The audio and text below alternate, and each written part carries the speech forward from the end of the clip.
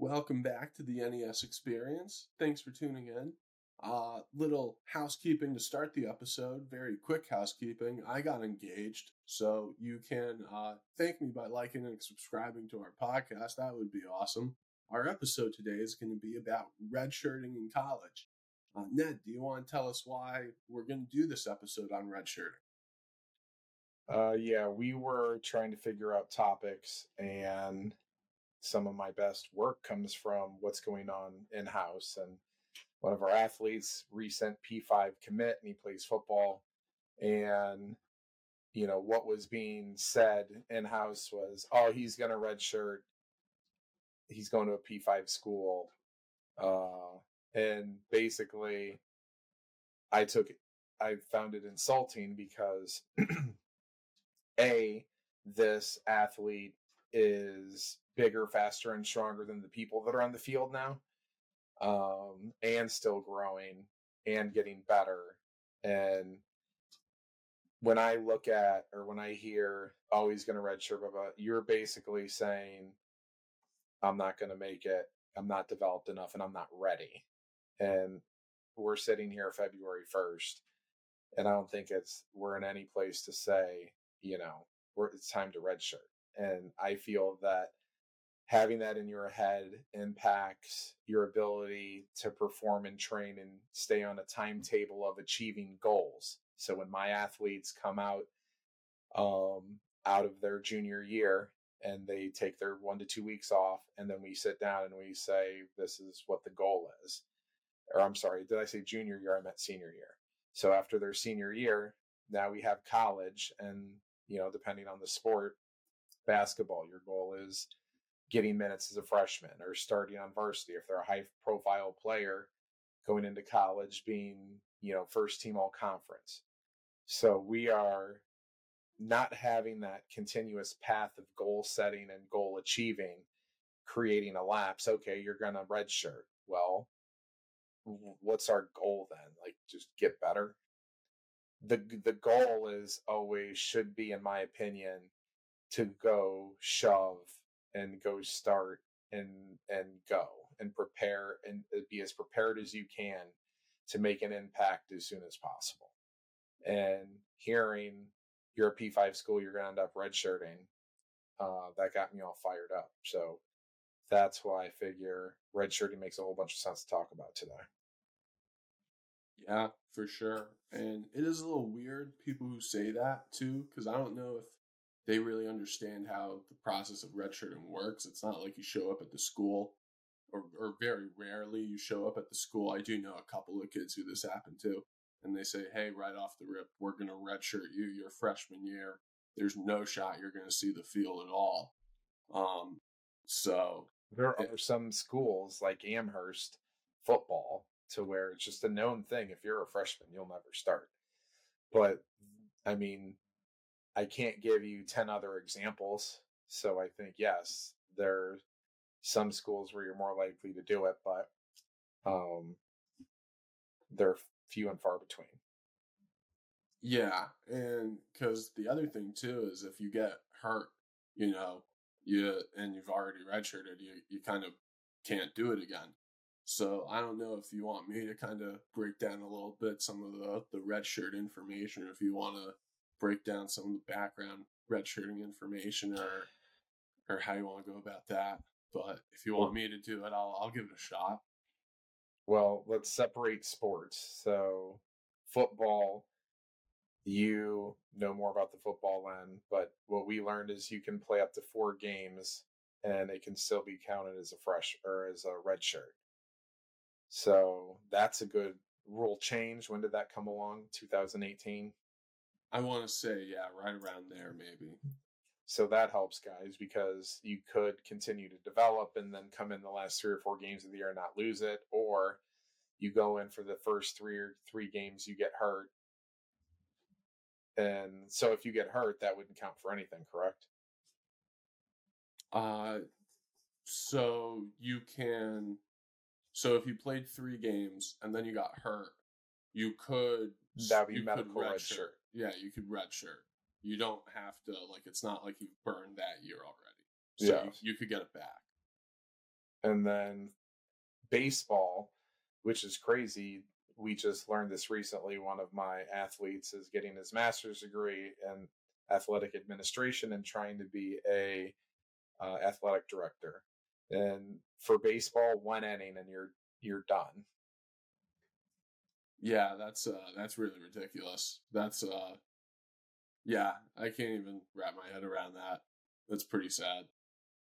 So, when we were talking about this, really, you want to try and save your red shirt because you can use it in any of your 4 years. So another thing that you have if you go to a D1 school, you have 5 years to use 4 years of eligibility. So you could theoretically go 2 years and then redshirt your junior year. By saving it and keeping it in your pocket, I feel like it gives you more leverage. Yeah, absolutely it does, because you never know. I know I actually used my junior year because I tore my ACL in practice, training camp. So yeah, I didn't use it freshman year. I didn't use it sophomore year. I wound up playing both of those years as well. So, but yeah. But was that a medical red shirt? It was a medical red shirt, yeah. Okay. But you don't. But you can't use a medical red shirt and a regular red shirt. Right. Yeah. You only get one. Red shirt. You only get one.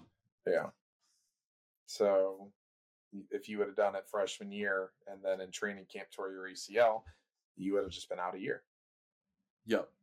Yeah, and I know a few people who had that happen as well. So it stinks, but that's just the reality of it. You never know.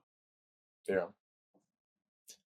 So looking at the pros of redshirting, I mean, the big thing is that everybody talks about is you get a year to develop, which is true. And it doesn't count towards your eligibility. Now, the challenge comes when you go to college and are you actually going to get developed?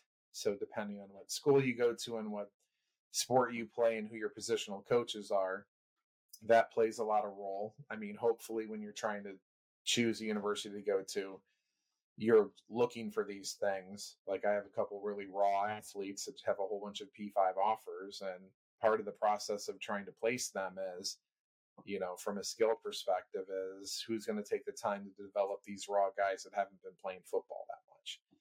But if you look at the sport of baseball, the overall feedback that I get from college baseball players is that their college baseball coaches aren't developing them. I hear a lot of, you have to develop yourself.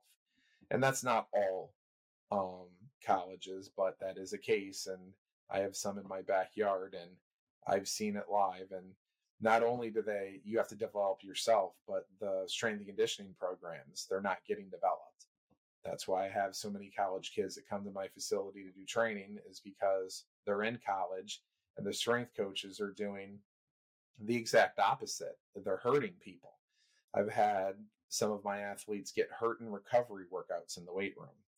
And so this is a side tangent, but my baseball players, they train through the winter. They're getting ready. College baseball is starting in 10 to 14 days. So they go from being off and training through break, they're ready to go. But the baseball team as a whole goes through all these things. We got to run every day, and they run the piss out of them because they got to get in shape. And what they're doing is they're breaking everybody down.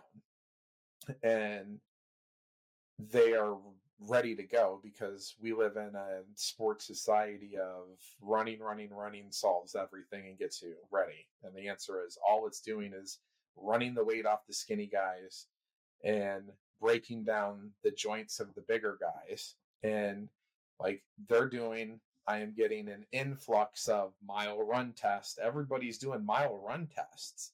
I can't think of anything that transfers over less to pitching than running a mile on a track. It's absurdo, and they have to beat their times every week. Look, if you want to try and pull together and prepare them to run a mile for team camaraderie or whatever, but I mean, this is just ancient cryptic shit. I don't want to go off on this, but my point is if when you're a senior in high school, you get to control what your developing is, whether it's sports coaches and pitching coaches and QB coaches and professional strength and conditioning coaches to help get you to the best of where you are. We're doing as much as we can to get you as far along as you can. So when you go in there and you don't get developed, you're farther along than you were if you took your senior year off. So, I get the year to develop. Now, the other side of that is there are some people that it's called a hormonal surge, which is they're late developers, puberty kicks in late, they're 18 years old, they're going into college, they have no hair under their armpits, but they have humongous hands and feet. Now, you can't project what's going to happen with people, but if I have a kid who's 5'6" right now, and his dad is 6'2", and his mom is 5'6", and he's 16 years old, he hasn't hit puberty yet. If you have a 6'2" dad and a mom 5'6", you're basically guaranteed to be over 6 feet tall. So if I'm this athlete and I'm 18 years old and I'm 5'8", and no hair on my balls, that would be a situation where it makes sense to redshirt, because you need nature to kick in. I have athletes in college who gain an inch in height or 10 or 15 pounds in weight. They just develop later. And by redshirting that year, you're going to come in the year after that more physically developed. But how many people are having these puberty problems? We're talking about small percentages. This is not, but the big takeaway is it's a case-by-case basis. It really depends on who you are, what sport you play, where you're currently at, what's going on in your life. You should continue to train to prepare to start as a freshman, and if you fall short and they make the decision that you are not ready, then that's fine. We're only farther along. You work your ass off for the 6 months before college. No matter what, you're going to put yourself in a better position to play later on.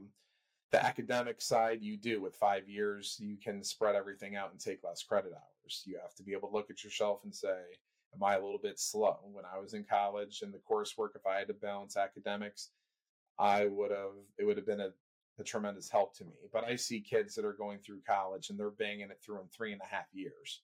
So if you are lower on the educational spectrum, then I think that, that's a good thing. But a lot of people, and when you're in sports, they push you through, and you have your timetables and everything is monitored. And especially the sport, and the higher level you play in any sport, the more you're really just going along for the ride. So you can load it up, and it really doesn't matter. But a good thing is typically they pay for your 5th year. So that's a benefit. You basically get an extra semester of eligibility, and then that can help bridge you into getting a master's degree. That's a very common thing. You go be a GA, and with their aggressive programming, I see people that can get their, certificate in business, some sort of extra alphabet soup behind their name in that 5th year. So those are some of the things that there are benefits of. Do you have stuff to add on that? I think you hit everything that I had. Just off the top of my head, pretty much what you said, it gets you that extra year to develop. I think really what it comes down to for me is if a coach is saying, hey, we want you to come to our school, we're going to redshirt you your first year, and a few other coaches are saying, hey, come to our school, maybe you compete, get some playing time your freshman year, you got to really consider which one you want to go to. I'd probably go to the one where I could compete for playing time. I think that's what it is.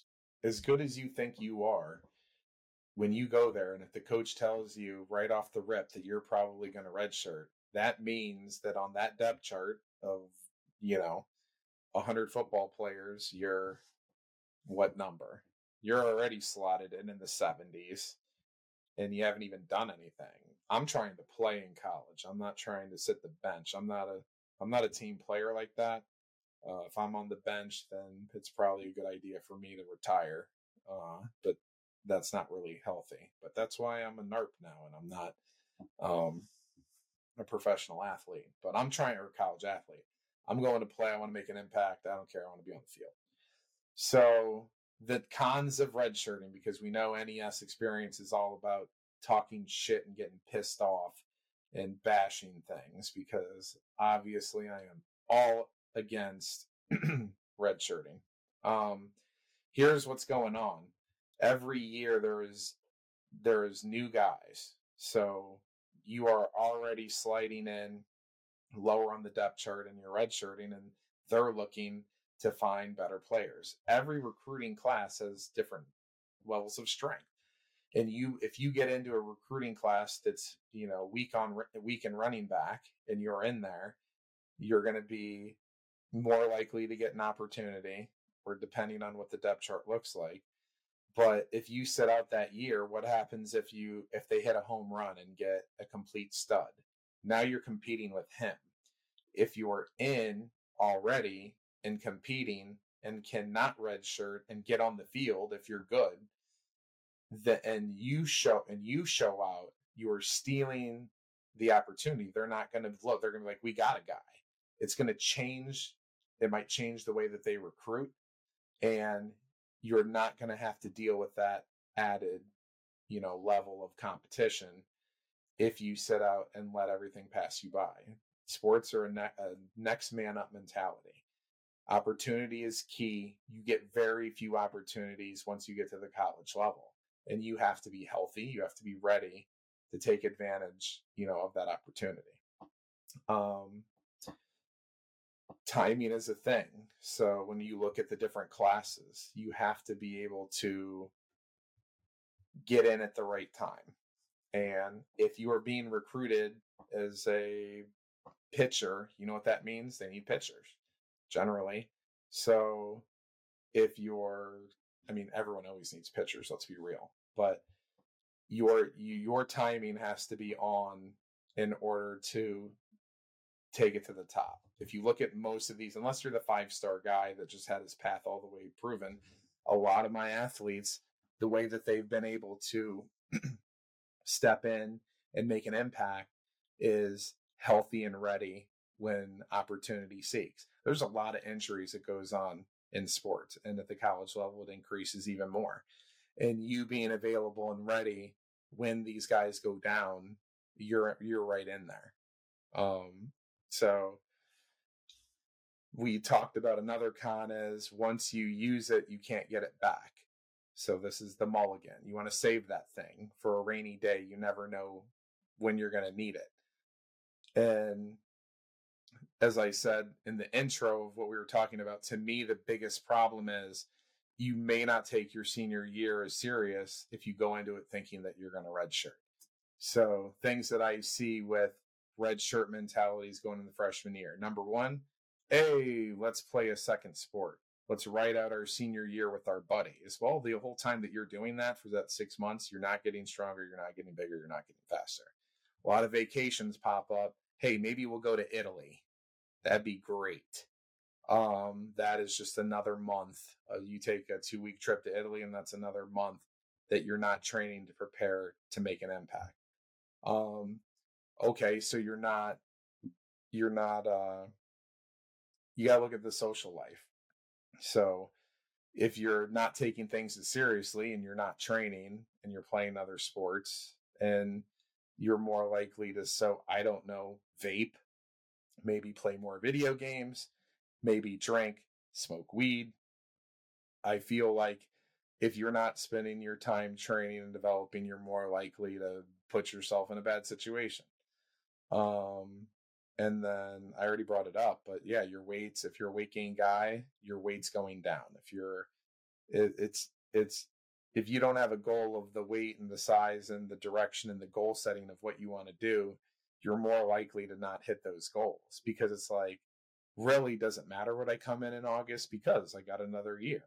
But what you've done is you've lost 6 months of a tight training window. And once again, people think of college as, I have all this time. You don't have a lot of time. It's your freshman year, sophomore year, and junior year. If you're trying to go up these tiers and make it to the professional level, You don't have a lot of time. You have to build a whole bunch of accolades, and you need to be an All-American and first team All Conference, and it has to happen now. But because your future at the professional level is really dictated not through 4 complete years of college. It's, baseball, you're trying to get drafted your junior year. In football, you can take it all the way out. They're trying to delay. But then there's the back end, whereas if you're too old, it gets looked at as a negative. If you come out of football and hitting the red shirts, it got really ridiculous with COVID. There's 27-year-olds out there. There's guys that were using the COVID, a 2-year COVID plus a red shirt. So I had a pitcher, and he was like, dude, it was weird. I'm 26 years old, and there's this little snot-nosed 17-year-old kid catching for me. And he's like, the whole dynamic is weird. So, but we shouldn't have that problem anymore because COVID apparently isn't a thing. So those are my takes on the cons of redshirting. Go shove, go get fast, get huge, and go play and show out as soon as possible. Unless, you're one of those special cases, but you can't go just right into it believing that that's the best move. Yeah, absolutely. It's always better to be early than late when it comes to playing and showing your potential. So, late bloomers happen, but if you're early, you get more time to play. That's what it's all about. To finish our episode, we have a little thing that Ned wants to talk about, a topic that's near and dear to my heart, actually. Although I did not bring it up, we're going to be talking about white rice versus brown rice. Ned's a little heated about his rice. You want to tell us why? I mean, killing me. I spend my life in a box trying to teach kids what to eat and separating fact from fiction and myth and all the crazy things that people are throwing out there. So I get a bling text from one of my athletes that says it's the copy paste Instagram post, and the guy goes on this big long rant how white rice is better than brown rice, and he was a vegetarian, and he had his bones crushing, and he had all these diseases and problems and health issues, and his gut health was terrible, and he basically, it was clickbait. So his pitch was how bad brown rice is for you, and the first thing that he brought up is that the arsenic levels are way higher in brown rice than white rice. So the first thing I had to do is start looking into this arsenic situation. And the answer is yes, it is higher. And if in eating super high volumes of brown rice with this high arsenic, then you could have problems. But the first thing you do is if you wash your rice, that drops the arsenic levels 53%. Now, once you look at the volume of rice that you're taking in, if you're not eating like an asshole, you should be eating rice, I don't know, 1 to 2 times a week, and the portion size is going to be, because if you're eating the brown rice, generally you're trying to get leaner. You're not the guy who needs to smash 5,000 calories. If you got to smash 5,000 calories, it doesn't matter. But this particular athlete is, beefy and needs to be less beefy. So just wash the rice, that cuts it down in half, and then have your cup of cooked rice 1 to 2 times a week. And you're really not going to sell me that having 2 cups of rice a week is going to destroy your gut health and it's absolutely terrible for you. So the problem that I have is white rice is on a former podcast of the top 5 worst carbohydrates you can have, along with mashed potatoes, white bread, bagels, which was number 1, and it's liquid sugar. And it's one of the reasons why that we have diabetes issues is ultra processed carbohydrates. So you're basically trying to tell everyone, because you want to increase the amount of likes that you have, that brown rice is worse than white rice. And white rice just makes people fat and increases the chance of getting diabetes. The only time you should have white rice is after you lift.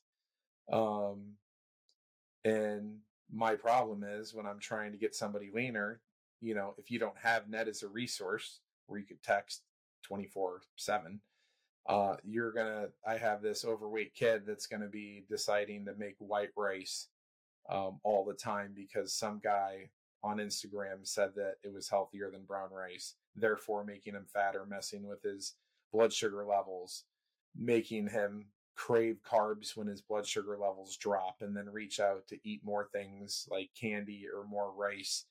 And it's that carb cycle. So you are just trying to make my kid, who I've been working for 3 years, to eat the right way. You are just fucking that all up, and that pisses me off. Yeah, that pissed me off too. I actually I was not a big rice person. Brown rice was was really the only rice I had. So like brown rice and salmon, that was like my first rice meal. Just was not a huge fan. I've come to appreciate like stir fry, but brown rice and like white rice, there's not a huge difference between the two taste wise. So like just suck it up and eat the brown rice. It's not that big of a deal. Yeah, I don't know. How about this? Have one night have red skin potatoes, one night have brown rice, one night have a sweet potato, one night have, whole wheat bread, and one night don't have any carbs. Yeah, that's not And one night have whole wheat thin spaghetti. Why don't we just have 6 different types of slow absorbing quality carbs in a week? It's not that hard. I just broke down your carbs for the week. You want to pair it. You want to have a grilled chicken with your Barilla whole wheat thin spaghetti with some sauce, low calorie sauce on the top with some shredded mozzarella. There's a day for you. Do you want to take your, I don't know. I could go through. I'm not going to do this. This is a Ned tangent. But my point what is, it is he wants the white rice from Chipotle. The brown rice at Chipotle is not good. That's what it is. I mean, that stuff. Is like fake brown rice probably, and it's really not as healthy, but it tastes amazing. And where brown rice gets, if you buy the real brown rice and you're washing it, and it's shit that takes 25 minutes to make, that stuff. I haven't learned to prepare it to be great. But my point is, don't eat brown rice every day. Again, you're not supposed to do that anyways. You're not supposed to routine eat anything every single day. That's the best way to be more beefy, because you get tired of that and then you're going to eat white rice. Yeah, or just binge eat, or be like me. You're just ordering baklava at 9:30 at night because you're sad that you have to record a podcast and you're sleepy. But I did not do that today, so score 1 for me. I think that's going to do it for this episode of the NES Experience. We appreciate you guys tuning in, listening to our episode, and we will be back, I believe, in 2 weeks, maybe a week. We'll keep you tuned. Just check back, every so often on a Wednesday. Think of us. We think of you guys. So we'll see you soon.